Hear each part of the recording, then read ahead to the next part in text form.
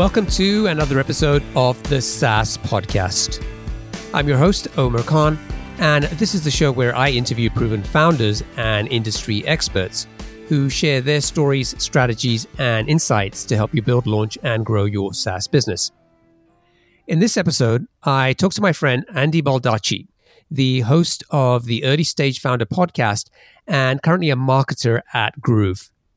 Groove is a simple help desk SaaS product that's used by over 8,000 companies. The business was founded in 2011 by Alex Turnbull. He bootstrapped the business and has grown it from zero to over $500,000 in monthly recurring revenue. For 2 years, Alex and his team tried to make content marketing work for them, but they were getting nowhere.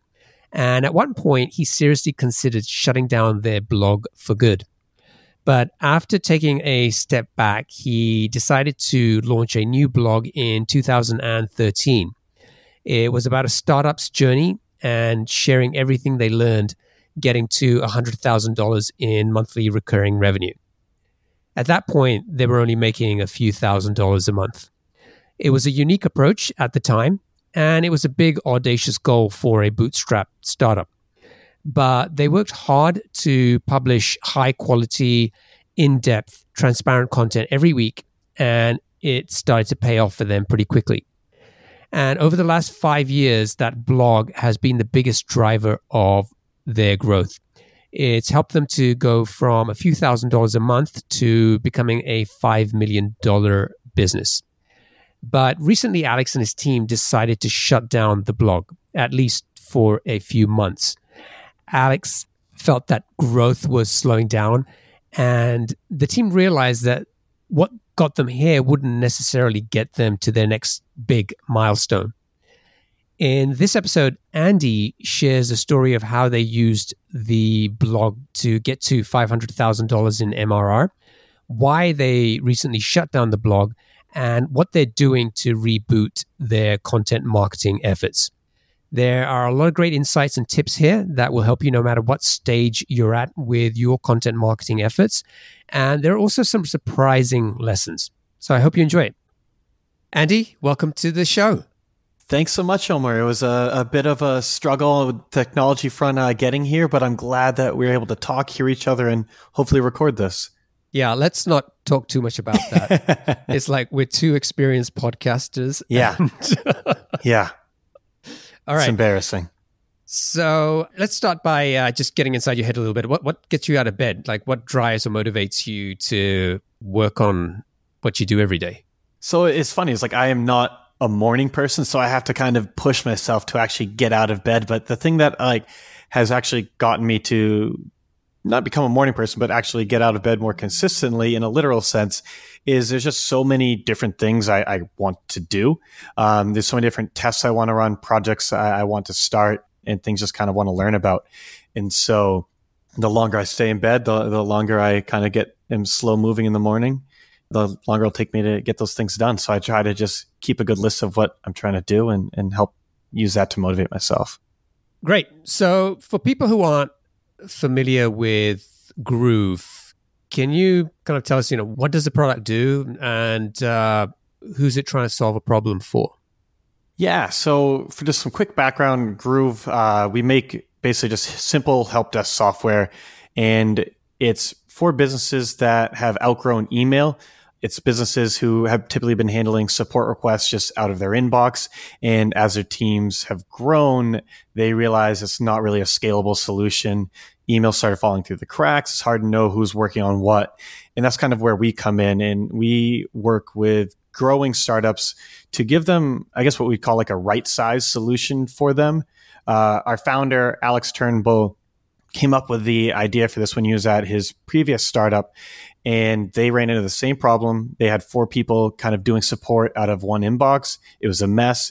But whenever he looked at alternatives, he just kind of was confronted with these really enterprise level tools that were way too complicated, way too complex, and way too expensive. And so we came in and looked to solve that problem for growing startups. Now, a big part of Groove's growth has come through content marketing and the blog, or you have a couple of blogs on the site. And that's really taken the business from when it launched in, I believe it was in 2011, from basically zero to doing over $500,000 in monthly recurring revenue. And the blog has been a big part of that growth, right? Yeah. And so that's basically been our almost exclusive marketing channel is content marketing. We have never had a sales team. It's all just been grown on the back of our blogging and really just a word of mouth that's grown around building that brand. And so that's something that we've been committed to since day one, but actually executing successfully took a few years in before we got to that point where we could really see the results and started hitting some traction. So it's been the primary growth vehicle for the business. It's helped Groove go from, as I said, zero to well over $5 million a year. And you guys decided to shut it down. Yes. So we're going to talk about that and why you did that. But before we do that, let's kind of go back to 2011 and tell the story on how this blog came about and some of the problems that were faced along the way, and then eventually what was done to kind of make things work. And so to start with, from what I understand, for the first couple of years, there was a lot of blogging going on, but nothing really was working. Right. We were just putting out content that we thought we were supposed to be writing. We'd look around and see what other blogs are doing and just try to do the same thing. But that was about it. We didn't really think too much about, okay, like how are we actually going to get this in front of people? How are we going to get this to be shared? How are we going to get this to show up in search engines? What? We just kind of assumed if you build it, they will come, and they didn't. And after a while of doing this, realized it obviously just wasn't working. And this was the first time where we kind of hit pause on the blog. And just as an aside, we haven't completely shut down the blog or anything like that. We're taking a break. We're taking a hiatus, and we can talk more about why in just a minute. But this was the first time where we kind of hit pause on things because we knew what we were doing wasn't working. We had to go back to the drawing board. And so we looked at what those other companies like HubSpot, like Unbalanced, like Copyblogger, what they were doing, and try to dig in real deep. And honestly, had a lot of conversations with successful content marketers to figure out what actually it was that really got the success from. Because it was more than just writing an article like 10 quotes to change how you run your startup. There had to be more strategy to it than that. And that was really what got us started on that journey of being more deliberate about our content, of making sure we understood what our target audience actually cared about, and making sure we had a plan in place for how to spread this content so that it actually got in front of them. And that was kind of what we were going through back then. Around really is when we started taking the turn, was 2013 or so and into 2014. And that's when you kind of launched this startup journey blog, right? In terms of, follow us as we kind of share everything we're doing as we go from zero to $100,000 a month. Exactly. It was something where nowadays it seems like so many startups are blogging about their journey, and it's awesome for us to see because it's content that we love to consume ourselves and it helps us grow. But at the time, there just wasn't really much out there like that. And we knew that what we were going through is something that a lot of other founders, a lot of other startups were going through as well. In a lot of those conversations we had, it wasn't like these content marketers or these startup founders kind of just instantly hit on success. They had to struggle for quite some time to figure out what worked and what didn't. And then we kind of clicked it for Alex and Len, who was the head of marketing at the time, that why don't we just talk about this? This is clearly something that needs to be out there. We're going after startups as who are really targeting at that point. This is what they need. And so we kind of came up with a SaaS startup's journey to $100,000 in monthly revenue, which was a very audacious goal at the time. I believe we were probably at like a few $1,000s a month revenue. But right after that, we kind of started with our first post, which was very transparent, very honest, and got into some of the struggles we had been going through. And obviously we leaned on some of those connections that we had built with other content marketers. But within 24 hours, the blog then had 1,000 email subscribers. in a month it had 5,000. And while that exponential growth didn't exactly maintain, we kind of grew from there over time into where we're at today. I didn't realize it was at a few $1,000s a month then. It is a big, bold goal to go out and publicly say, follow us as we get to $100,000 when you don't really have any idea if that's going to ever happen. Right. It was something where at that point, a few thousand might be low, but it was definitely not at the point where it was fully profitable to support a significant team of any sort like that. It was very early days, and we did have customers, a product. We knew we were onto something there. And so Alex had faith that we can figure this out, but it will be a true journey. And he was committed to going through that and also committed to sharing it. But I agree. Yeah, it was definitely a big bet.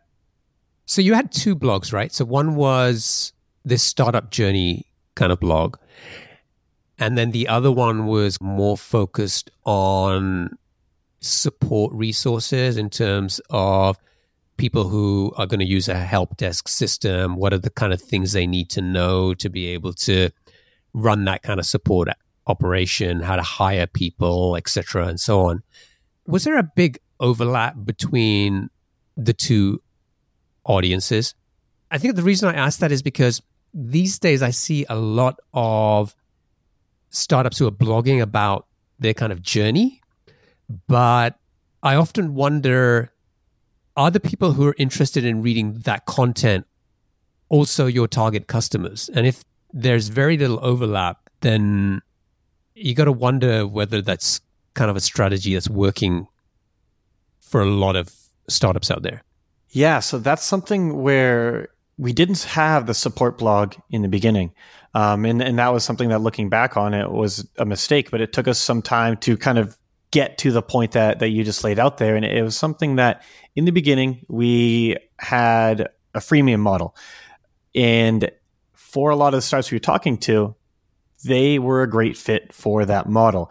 They didn't need to have a big team to become paying customers. And so if we could reach those very early stage founders, they were a strong overlap with who we're going after. But as we started getting some traction there, who we really were trying to reach changed. And we did away with the freemium plan because we saw a lot of those accounts weren't growing into paying users, but were generating a lot of support requests, kind of the standard critiques you hear of the freemium model, and realized that that wasn't quite reaching the audience that we needed. And that was when we spun up the support blog, because we knew that we had to have a better way of reaching out directly to that audience. And while there is some overlap there, especially as we've grown, it's not huge. And that's been part of what we've been thinking about as we have kind of taken this most recent hiatus with the blog, and how we can come back and fix the strategy to be a little bit more cohesive. So just out of curiosity, when you look at the two blogs, the startup journey blog and then the sort of support blog, which one does a better job at converting more people into customers? So that's where it gets a little hand wavy, because with the support blog, that's a much easier thing to track. When people come there, their intent is much higher, and it's a lot easier for them to follow them into the product. But on the startup journey blog, that's what people know us for. That's why when we talk to a lot of customers, that's how they hear about us. But it's more of a branding play in the sense of it's all about building awareness. And that's where I think a lot of our word of mouth comes from, which has been valuable to us and why we've committed to it. But it's something that, frankly, if you look just purely at the numbers, isn't there. But when you start talking to customers, that's why they've heard of us. That's why I think a lot of listeners, if they have heard of Groove, it's probably because of a lot of that startup journey content that might have resonated with them. Whereas the support content, while it is valuable, we haven't established that thought leadership there yet. And so on the metrics, it's a support blog, but looking at the big picture, it's hard to say. So the blog launched, or you kind of did this kind of relaunch in 2013. And as you said, it kind of got a lot of early attention. A lot of people started subscribing. They wanted to kind of follow the story. I think a big part of it was, as you mentioned, no one was kind of really doing that kind of blog back then. Mm-hmm. So it kind of made it a little bit unique. Secondly, there was this kind of audacious goal in terms of, we're going to go from zero to $100,000 a month, and kind of we're self-funded and etc. And thirdly, I think it was the transparency of the content that was being written. And I think the combination of those three things really helped to create a lot of buzz, attention, and interest in that blog. And I'm wondering, was there other things that were done to kind of get the word out? Was any money spent on marketing the blog in terms of advertising? No, I mean, over the entire history, I wouldn't be surprised if a few $1,000s was spent on random experiments, but there's never been a paid advertising budget. And even today, there still isn't. Wow. And then so sort of the typical funnel, it was kind of pretty basic from what I understand, that people would come to the blog, they would see some sort of opt-in form which said, follow us on this journey and subscribe here, and you'll get updates as we kind of tell you more about what we're learning and what we're doing.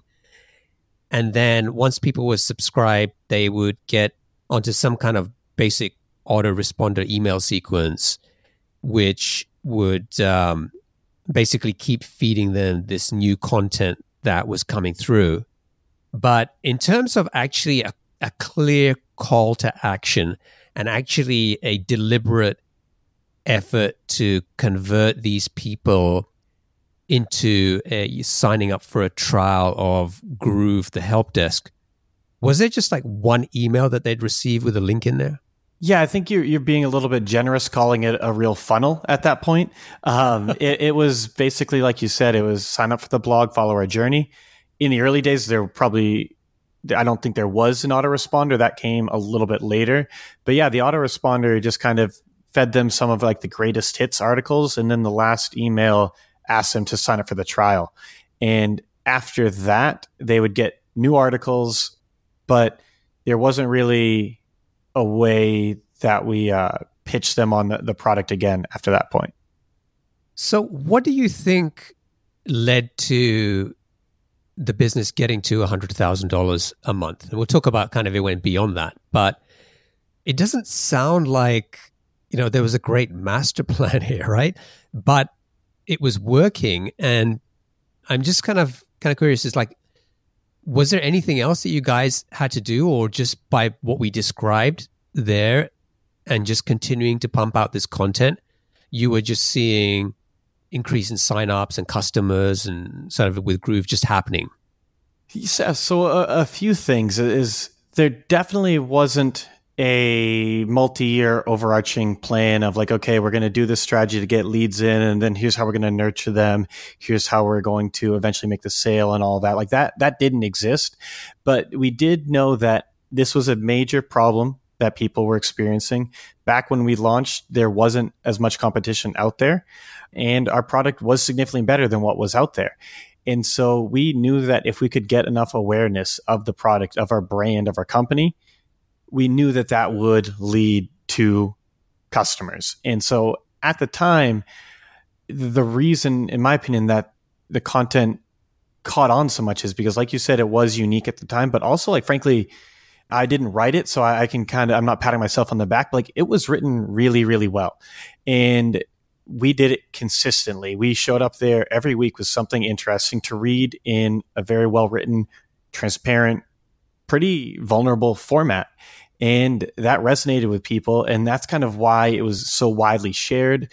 And that's why it kind of spun up like that. It wasn't so much that we just caught a wave and wrote it in. It was a lot of work to paddle up and just catch that wave, of continuously putting out that content, missing a few waves and just going right back at it until we did catch that one. And then once we're on it, not going to quit at that point. And so while there wasn't a very complex plan, I think that also speaks to where a lot of early stage startups go wrong, is that they complicate things way too much, where if you can keep to the basics, do it really, really well, and then do it consistently and have a good product. Again, none of these things are easy, but if you do that, I think you will get results. It's when you don't have a great product, you're trying 5 different marketing tactics, None of them are you really giving that much effort to. And then you're wondering why you're not getting traction. It's you have to have the product working for you, and you have to have one channel that you're executing really well. And it doesn't need to be perfect, as we've shown.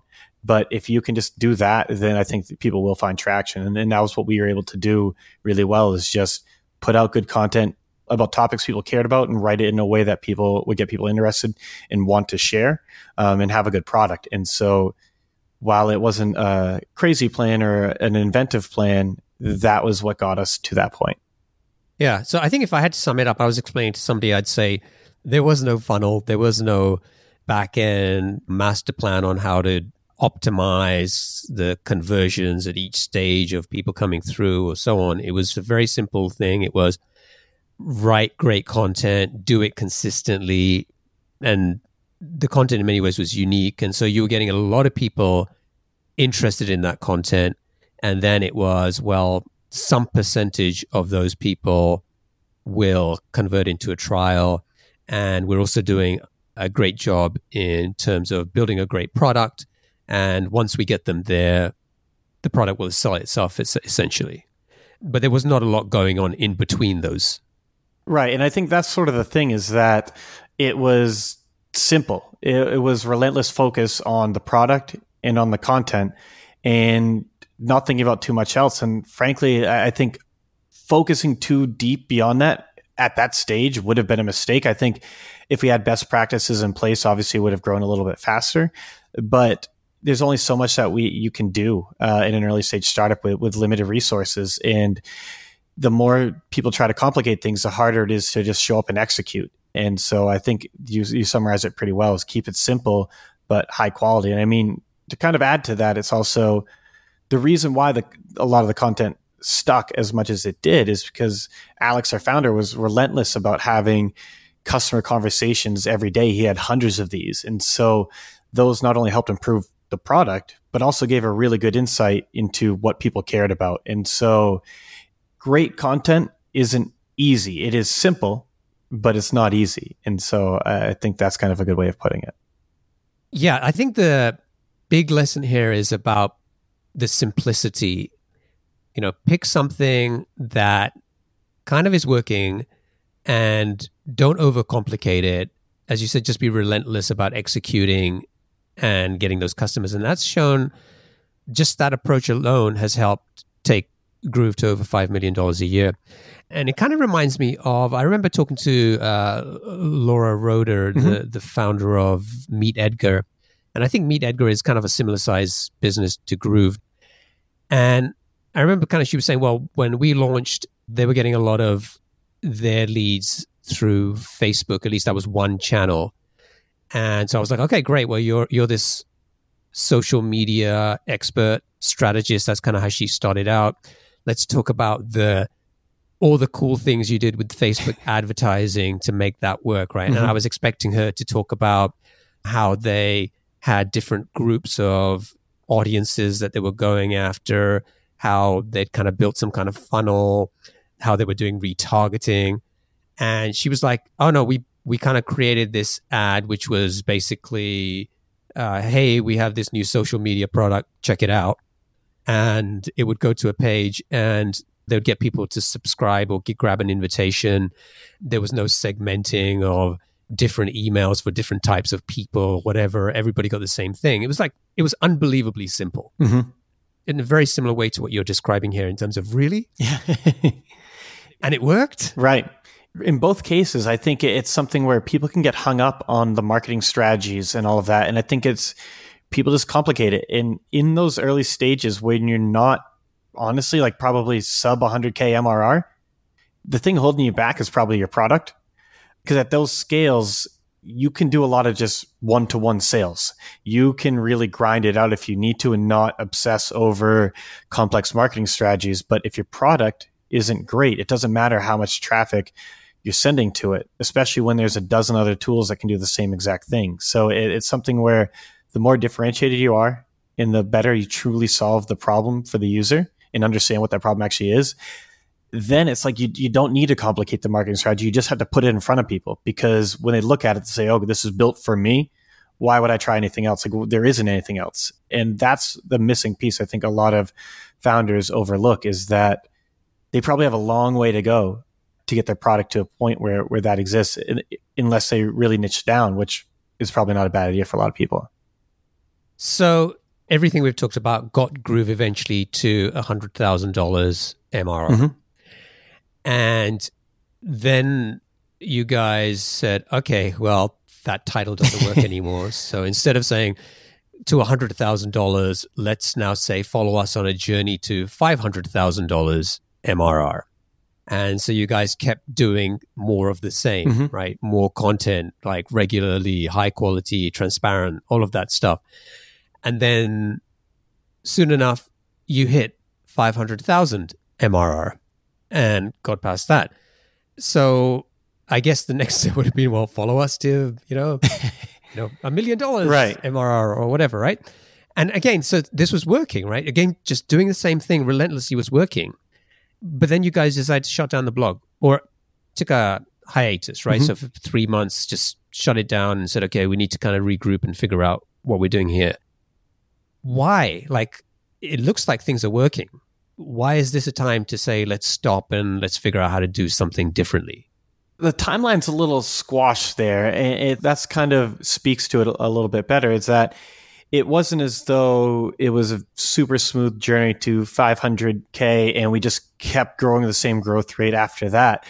Things slowed, and growth has significantly slowed since then. And we kind of realized that what got us here won't get us to the next level. It's not that we're going to stop doing what got us here, but we need to rethink it, because we had reached a plateau, and to break through that, we could just do more of the same. And that was really why we did hit pause, is because up until that point, we kind of had figured out a very good system for us that worked and didn't mess around with it, because there was a lot of other things we had to do. The marketing team was one person. It was Len Marketing, and Alex would help out when he could. But with everything else that was going on, there wasn't a lot of time for that. And most of the investment was going into engineering. And so when they found the autopilot strategy that worked for them, put it on autopilot. It was like, just run with that. But then it kind of stopped working, or it stopped working as well. And that was when we realized we had to take a step back. And it was a little before that realization is when I joined the team. And so that's kind of the context I'd come into it, was saying like, okay, this is what got us here. This is what drew me to the company, is seeing everything that they'd put out over the years. But we do need to make some changes. And that was the context of when I joined. And so when you sort of talk about slowing down, was this sort of just reaching a plateau, or it was just very slow growth? Like, I'm just wondering, like, was it like there's a problem here and we need to kind of do something about it? Or, oh, it's kind of like, we could keep doing what we're doing for another few years, just we'd be seeing growth at a slower rate? It was a mix. It wasn't as though things are crashing. It was a plateau, or slow growth is probably a better way of putting it. But it all came down to like what, as a company, Alex had as a vision and what we all were trying to build. And did we want to just were we okay with slow growth? Is that really what we saw as the best option going forward? And Alex's answer, and I think the team agrees, is no, we don't want to do that. And so to kind of break through that plateau, we need to make some changes. It would have been easier for sure. The last year would have been a lot easier for all of us if we just kind of kept doing more of the same, and it would still be a profitable business. But it was kind of trying to get to that next level of profitability, of success, just of business in general, that drove us to make those changes. Okay, let's talk about the changes that you guys have made. So you had some time to step back and look at the situation. What can we expect to see from the blog, and how are you going to do things differently? Yeah, so there's a couple things. The first thing I'm going to talk about right now is just what our focus was and who we were really writing for. And you kind of touched on this in the beginning of the interview when you asked, like, is there much overlap between the audience you're speaking to on the startup journey as compared to the audience in the support side of it? And we realized that there wasn't. And we realized that when we had done away with the freemium plan, we didn't necessarily have a significant change in who we were writing for on that startup journey content. And so that content is still going to be written, but it's going to be more about where we're at today and about for companies in similar places, because companies of our size at the lower end really are who we're really trying to reach out to. And then on the support side of it, while that blog has grown to be larger than the startup journey blog, we realized that we still were leaving a lot of growth on the table by not really thinking about SEO, by taking a similar approach where we're going to answer the questions, solve the problems that we know our customers have. But if they're not necessarily searching for it, it's still hard to get it in front of them. So the big thing we did is really just shift and focus of who we're writing for and how we're getting that content found. And so a big change in focus has been on more SEO. And that has been a long process. And I'm more than happy to go as much detail of that as you'd like. But updating 300 plus blog posts to your new SEO standards is not an easy task. So that's kind of been occupying our time for the past few months.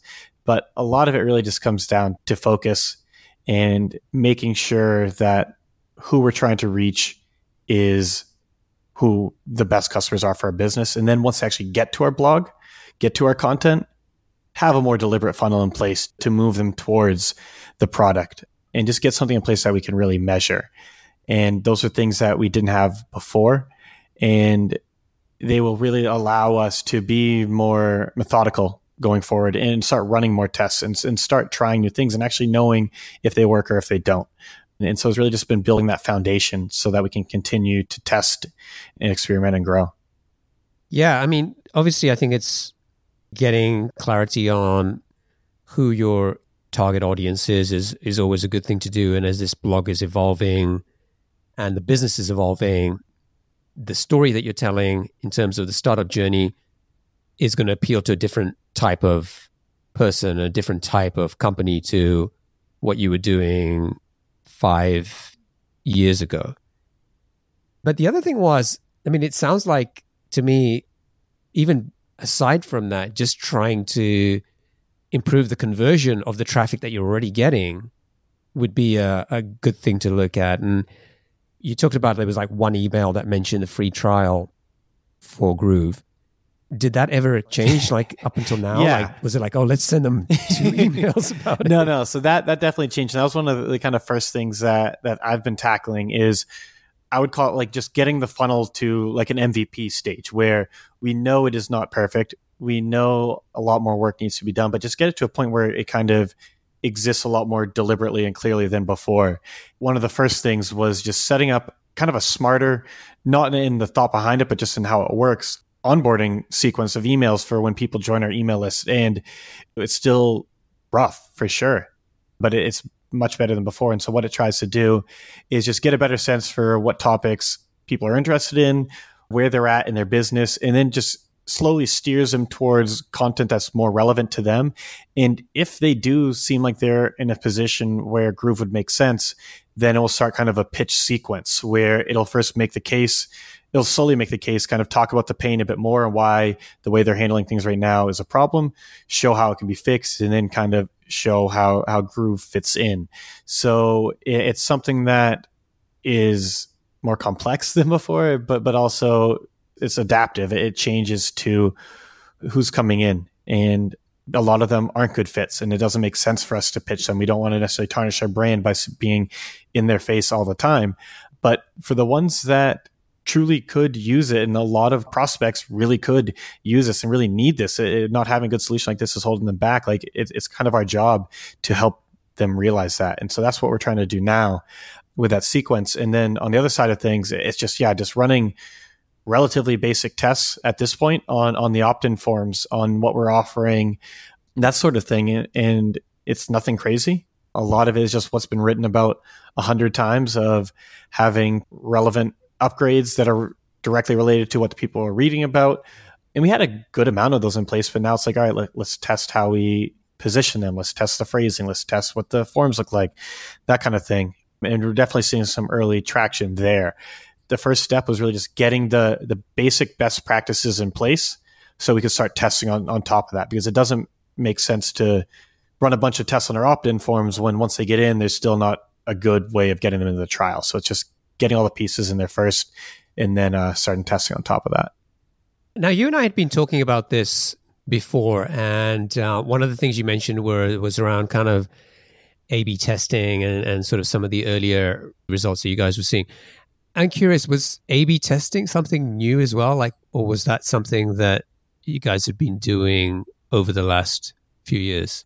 There was some basic A/B tests in place on some of the opt-in forms, but it wasn't a consistent process. It wasn't something where we really had established okay, every month we're going to review our results. We're going to play a new test. We're going to put them in place, and just month after month is what we're going to do, because there just frankly wasn't the bandwidth for that. So there were some tests on a few of the opt-in forms, and they did get good results. And so it was really just expanding that a bit. But A/B testing even today isn't something that is going to necessarily be pervasive throughout everything we do, because even at our scale, there's a lot of pieces of the funnel. There's a lot of parts of the website that just don't get enough traffic to run meaningful tests.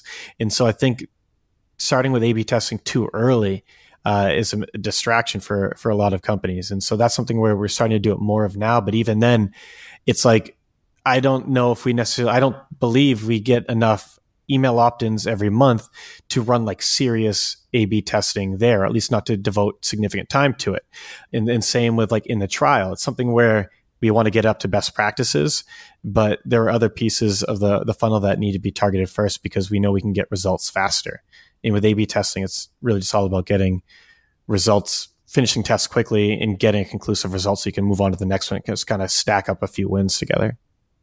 I think if there was one big takeaway for me, it would be figure out how you can acquire a customer and then just keep doing that. Right. Be relentless and don't overcomplicate things.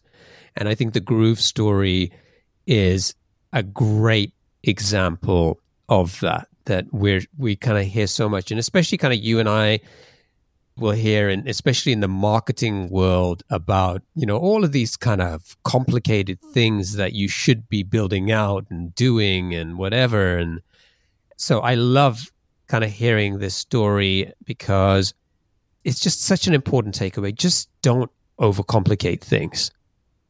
For you, as you sort of think about key takeaways in terms of what you've kind of learned from seeing this blog grow and then kind of having time to step back and figure out how to kind of deal with the next phase of growth, what are some of the key takeaways for you? Yeah, so it's something that you had asked me about this before, so I came somewhat prepared on this one. And the key takeaways kind of that I boiled it down to 5 things, and I think you touched on a lot of them in what you just said. And it's that the first is just consistent action in the right direction is going to produce results. If you can just find something where you're getting a little bit of traction, keep doing that, keep testing, keep improving, and keep doing it. If you do that and don't get distracted by all the shiny objects, which in marketing, again, is really hard to do, you'll get results. The other thing, though, is that once you start getting results, you don't want to get complacent, and you do want to make sure that you keep pushing and you do keep trying to learn. But at the same time, especially as a self-funded company, sometimes you don't have many other options. You don't have a large team to handle all the other responsibilities. So when you do figure out some playbooks that work, all you're trying to do is just keep executing them. So it's finding that balance. But the third takeaway is just kind of getting the right pieces in place, making sure you do have the best practices there, that making sure you're not overlooking just any glaring holes. And sometimes, even though you are super busy, you're going to have to be pulled off of other things that may seem more important just to kind of plug some of these holes. And in the long run, I think that'll be helpful. And then the last is really just simplifying and focusing. And that's kind of what I think a lot of the message I've been talking about today boils down to, and what you just said as well, is that it doesn't need to be super complicated, especially at this stage of the business. A lot of these strategies are out there. Very rarely do you have to reinvent the wheel, but you just have to kind of identify what works for you and focus relentlessly on that, and then just execute. So that's kind of how I would sum up a lot of those lessons. Awesome. Good summary. All right. Let's move on to the lightning round. I just have 7 questions for you, and just answer them as quickly as you can. All right. Okay, what's the best piece of business advice that you've ever received? Just show up every day. What book would you recommend to our audience and why? So for that one, 80/20 Sales and Marketing by Perry Marshall.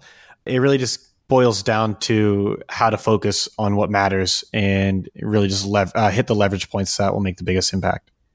I have that on my bookshelf. All right. What's one attribute or characteristic in your mind of a successful entrepreneur? Discipline. What's your favorite personal productivity tool or habit? Trello. What new or crazy business idea would you love to pursue if you had the extra time? So I really want to work on helping founders hire assistants, executive assistants, and learn how to delegate better. Just being in the space, it's crazy how many founders of very successful companies are still doing a lot of routine things themselves. And it's because they don't kind of know how to take the next step. So I'd love to dive into that if I had the time. What's an interesting or fun fact about you that most people don't know? Before I got into marketing, I was a professional poker player for 7 years. Wow. See, I've known you for a little while and I had no idea about that. So that's a great one. And finally, what's one of your most important passions outside of your work? Passion is obviously like family, friends, that kind of thing. But like for a more personal, like selfish would be like food. Just love good food. Doesn't need to be fancy food, but good food. And living in Austin, Texas has been amazing for that. Oh, yeah. I'll have to get down there sometime. You should. All right, cool. Andy, thank you for joining me and kind of sharing the story of Groove. It's, as I said, I just love the simplicity of what's helped to grow this business. And I'm kind of looking forward to kind of hearing more about the changes that you guys are making and kind of the results that you start to see from that. If people want to find out more about Groove, they can go to groovehq.com. And from there, they can check out both the blogs and the newly revamped version coming soon, right? Yeah. And so at the time of this recording in like mid-June, we're about a month away from the relaunch. And at that time, there's going to be a brand new look to the blog. We're going to unify them a bit so that there's one blog. There'll be different categories, but just make it a little bit easier to navigate. And then there's going to be some cool new things like the Groove Academy, where we get into some more actionable content to really kind of take what we have out there, the next step, and just show how people can actually apply some of these lessons in their business. So really excited to get that out there. Definitely go check that out. And yeah, just groovehq.com/blog is the best place to go to see all of that. And not sure when this is going to go live, but hopefully soon enough, that'll be up there for everyone to see. Cool. And if folks want to get in touch with you, what's the best way for them to do that? So the best place is honestly probably just my email. I would say just email me at andy@baldacci.org. And that last name is BALDACCI. Awesome. Thank you, my friend. It's been a pleasure and wish you all the best. No, thank you very much. It's been a lot of fun.